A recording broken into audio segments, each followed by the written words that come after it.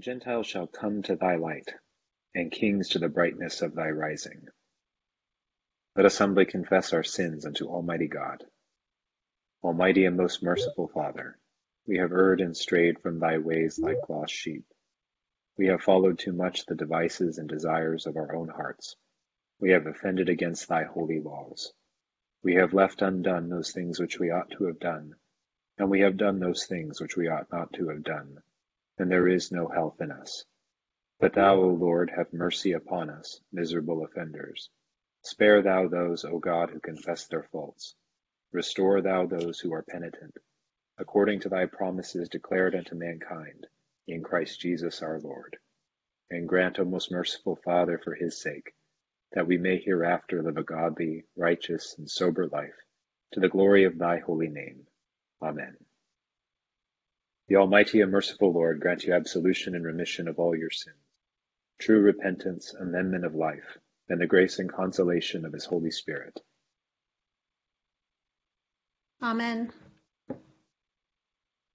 Our Father, who art in heaven, hallowed be thy name. Thy kingdom come, thy will be done, on earth as it is in heaven. Give us this day our daily bread, and forgive us our trespasses, as we forgive those who trespass against us.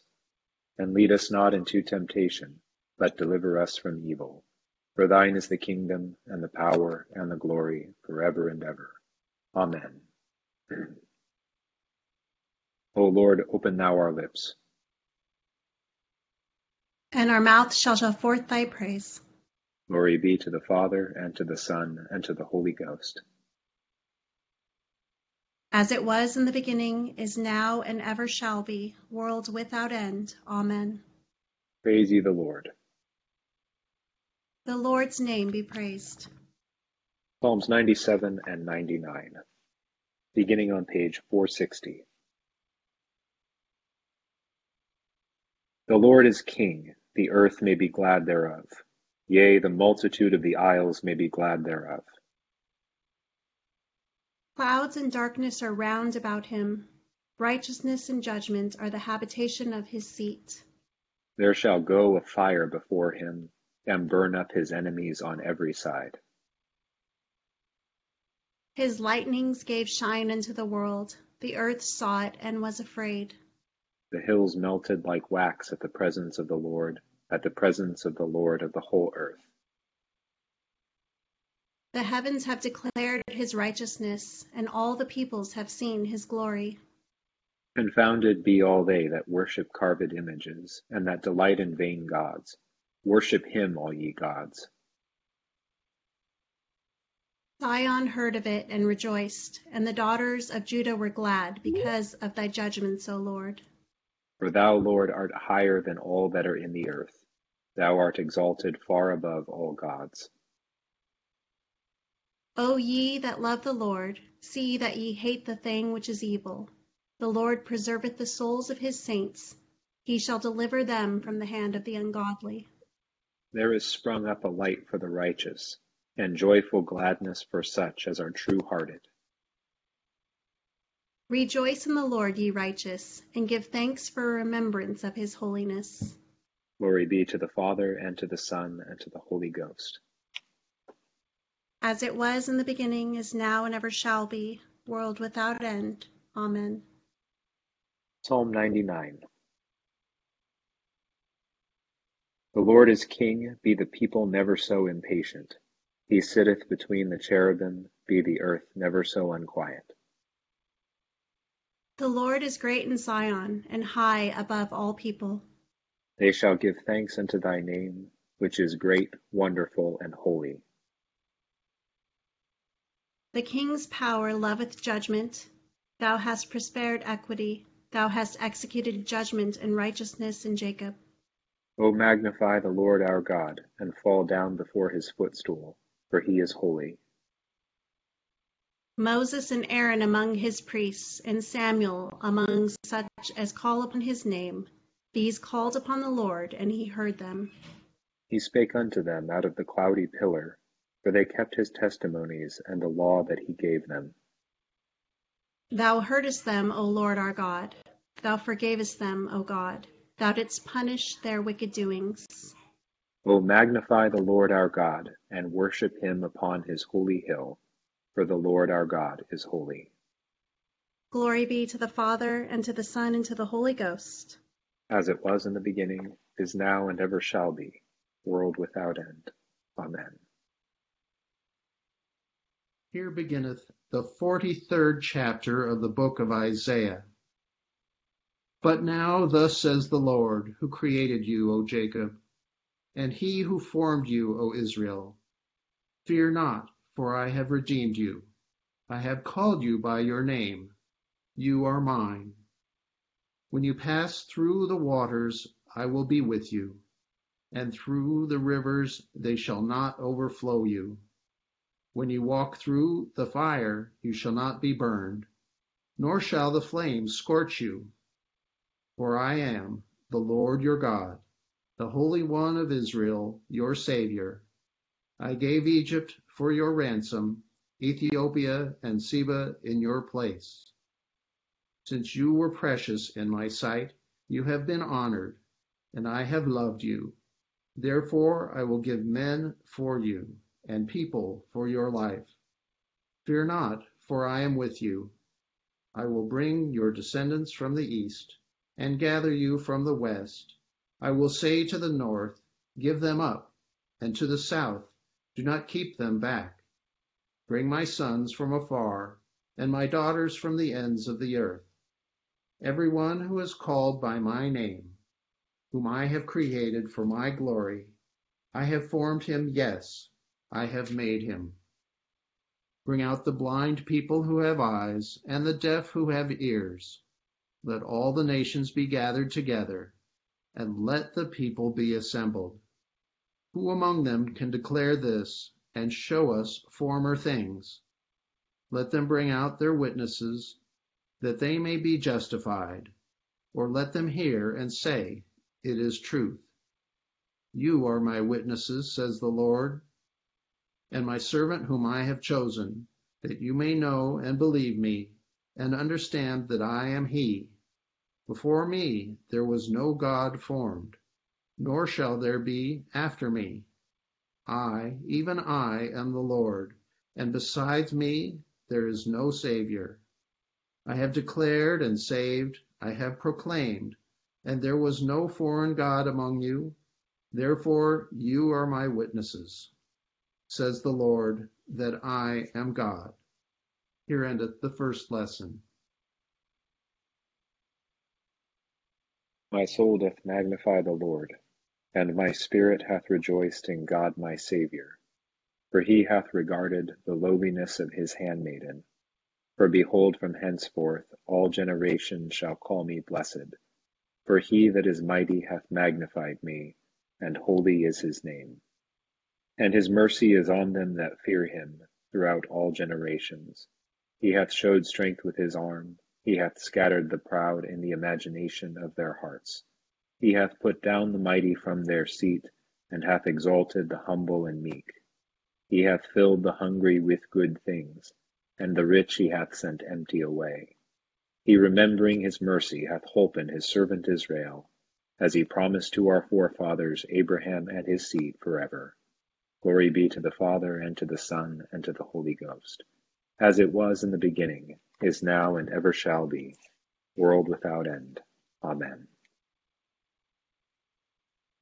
Here beginneth the 11th chapter of the Acts of the Apostles. Now the apostles and brethren who were in Judea heard that the Gentiles had also received the word of God. And when Peter came up to Jerusalem, those of the circumcision contended with him, saying, You went in to uncircumcised men and ate with them. But Peter explained to them in order from the beginning, saying, I was in the city of Joppa praying, and in a trance I saw a vision, an object descending like a great sheet, let down from heaven by four corners, and it came to me. When I observed it intently and considered, I saw 4-footed animals of the earth, wild beasts, creeping things, and birds of the air. And I heard a voice saying to me, Rise, Peter, kill and eat. But I said, Not so, Lord, for nothing common or unclean has at any time entered my mouth. But the voice answered me again from heaven, What God has cleansed, you must not call common. Now this was done 3 times, and all were drawn up again into heaven. At that very moment, 3 men stood before the house where I was, having been sent to me from Caesarea. Then the Spirit told me to go with them, doubting nothing. Moreover, these 6 brethren accompanied me, and we entered the man's house. And he told us how he had seen an angel standing in his house, who said to him, Send men to Joppa, and call for Simon, whose surname is Peter, who will tell you words by which you and all your household will be saved. And as I began to speak, the Holy Spirit fell among them, as upon us at the beginning. Then I remembered the word of the Lord, how he said, John indeed baptized with water, but you shall be baptized with the Holy Spirit. If therefore God gave them the same gift as he gave us when we believed on the Lord Jesus Christ, who was I that I could withstand God? When they heard these things, they became silent, and they glorified God, saying, Then God has also granted to the Gentiles repentance to life. Here endeth the second lesson. Lord, now lettest thou thy servant depart in peace, according to thy word. For mine eyes have seen thy salvation, which thou hast prepared before the face of all people, to be a light to lighten the Gentiles, and to be the glory of thy people Israel. Glory be to the Father, and to the Son, and to the Holy Ghost, as it was in the beginning, is now, and ever shall be, world without end. Amen. I believe in God, the Father Almighty, maker of heaven and earth, and in Jesus Christ, his only Son, our Lord, who was conceived by the Holy Ghost, born of the Virgin Mary, suffered under Pontius Pilate, was crucified, dead, and buried. He descended into hell. The 3rd day he rose again from the dead. He ascended into heaven, and sitteth on the right hand of God the Father Almighty. From thence he shall come to judge the quick and the dead. I believe in the Holy Ghost, the Holy Catholic Church, the communion of saints, the forgiveness of sins, the resurrection of the body, and the life everlasting. Amen. The Lord be with you. And with thy spirit. Let us pray. O Lord, show thy mercy upon us. And grant us thy salvation. O Lord, save the state. And mercifully hear us when we call upon thee. Endue thy ministers with righteousness. And make thy chosen people joyful. O Lord, save thy people. And bless thine inheritance. Give peace in our time, O Lord. For it is thou, Lord, only that makest us dwell in safety. O God, make clean our hearts within us. And take not thy Holy Spirit from us. O God, who by the leading of a star didst manifest thy only begotten Son to the Gentiles, mercifully grant that we who know thee now by faith may after this life have the fruition of thy glorious Godhead, through the same thy Son, Jesus Christ our Lord. Amen. O God, from whom all holy desires, all good counsels, and all just works do proceed, give unto thy servants that peace which the world cannot give, that our hearts may be set to obey thy commandments, and also that by thee, we being defended from the fear of our enemies, may pass our time in rest and quietness, through the merits of Jesus Christ our Saviour. Amen. Lighten our darkness, we beseech thee, O Lord, and by thy great mercy defend us from all perils and dangers of this night, for the love of thy only Son, our Saviour Jesus Christ. Amen. Evening all. Happy Epiphany. The lessons before us today from Isaiah 43 and Acts 11 draw us back to a kind of pattern we see in the whole of the Bible that helps us, if we will look at it as a lens through which to see the things that are going on. When we get into the minutiae, sometimes it helps us to see the broader picture. And that is that there is a kind of recurring theme of going out and coming in. And one of the main ways we see that as it pertains to our lessons tonight is that really we're seeing as it pertains to the sort of the ancient chosen people of God and their relationship to the kingdoms of the world. We have to go back to where the origin of that sort of split, where those things became even possible categories. And that takes us back to the Tower of Babel, back in Genesis chapter 11. We have the dividing of the peoples of the earth who were called in as one and then came together as one to build the great tower to heaven, and were scattered through the mixing of their languages, and they went off into their various peoples. These became the nations. These became these different peoples groups and the kingdoms of the world. And to the extent to which those kingdoms sort of established themselves as worlds unto themselves, they tended to adopt a kind of sort of inward orientation that exalted themselves. They tended to either exalt themselves in isolation or exalt themselves in conquest over one another. And one of the functions of that conflict between these peoples that are made by this scattering of the peoples is the sort of the idea of ancient holy war that happens between the peoples of the world. That their God, that each kingdom had sort of its deity, and it was understood in ancient warfare that if a nation conquered another nation, that their God was by default superior and stronger and greater than the God whose people had been conquered. And so these kind of the war between the gods was understood to sort of be the dimension behind the battle happening on the field. So Isaiah is writing to a people that have been to the people who have been told by God that they are his people and that he is the God of all gods and the Lord of lords. But in practice, these people, the northern kingdom of Israel has been destroyed by the Assyrians. The southern kingdom has been taken into captivity by the Babylonians. And so in the logic of ancient warfare, you would have the idea that, well, clearly Marduk or Astarte or someone like that is clearly superior to the God of Israel, to Adonai, because they've conquered us, they've destroyed us. And the Assyrians and the Babylonians and Persians were happy to, propagate that story. But Isaiah is saying something countercultural to that and counterintuitive to that, saying, no, actually, the God of God, your God is the God who's called you by his name. He remains God over all things, and there's no challenge to his authority or power. And this will be revealed as he calls by the word of his mouth and brings you all by his word from all corners of the earth and gathers his people to him together again. And historically, this does happen. The captivity ends and the people are recalled to their homeland. I mean, even though there are, issues that make that a fraught thing for a number of centuries, that's still the sort of the bringing to pass one dimension, one historical horizon of what Isaiah is talking about here.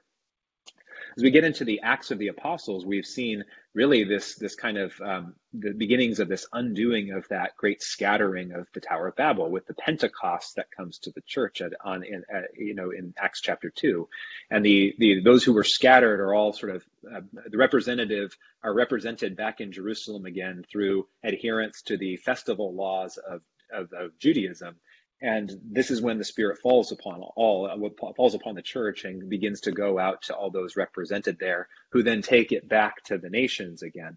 And what we see represented here is this kind of bringing back in. There was that going out that was the result of rebellion and sin, and now there's this being brought back in. And so Epiphany as a season really anticipates the great work of Pentecost and the age that follows in the wake of Pentecost. Epiphany is this sign of these sort of the wise men from the East coming, having received wisdom from those in captivity, are now beneficiaries of that wisdom of those who had been in captivity as they come now to behold Christ who has been born and to pay homage to him. And this is a sign that prefigures the great gathering in of all the nations. And a great call to go out to all the nations, starting with the people of God, his ancient chosen people, but then through them, the Gentiles being brought in. And what we see in Acts chapter 11 tonight is exactly that, this kind of breaking through of this revelation of what God has been declaring since the beginning, that he's going to bring all people, draw all men to himself, draw all people to himself around his spoken word, who has become incarnate as Jesus Christ. And so there's a great work we see going on here. I think for us, it bears remembering that, again, the minutiae of the on-the-ground circumstances can give us suggestions that there is a meaningful, a sort of a meaningful conflict between what the work that God is doing and the ways of the world. But again, this is to engage really in that kind of old habit of holy war, or the war of the gods, and thinking that God really has to, work hard to make sure that he does everything he wants to do. And there's all these other things that are opposed to him and that are threatening to undo that work. It's not so. God is doing his work, and he has put a call out to all corners of the earth to draw all people to himself. But that means, first of all, from us, that we're going to be drawn, as we are drawn to him, as we are drawn closer to him through continual growth in the spiritual life, that we are drawn out from all ways of life, all ways of being, and all ways of doing life that are opposed to that or challenge that. Where we are is not yet the place where we belong. We're not yet home yet. And so Epiphany reminds us that a call has gone out to each of us to leave behind in significant ways the ways of life that are still functions of that separateness and that going out and that staying out. We've been called back in now, and now it's time to start walking home. And as we go out, we start to see, we become sort of living reminders to the world and living symbols to the world that this is the work. This is the thing that is happening in the course of history, that this is what history is culminating in. And so as we go out, we become more and more as we come in, we become more and more these living signs that this is what God is doing. And so in our own sort of lives, being sort of mission and outward oriented means looking to all those around and calling to them as those who have been called and saying, come in too. It's time to go home. The call has gone out. It's time to go home. So Epiphany is the sort of the revelation that that's the thing, that after all this time, that's what's still happening. And that's what's still happening for us now. So we're on our way back. It's a good direction to go. So we'll turn our attention to our intercession for the evening. And as we turn to page 590, let's go ahead and call to mind those for whom we are praying right now.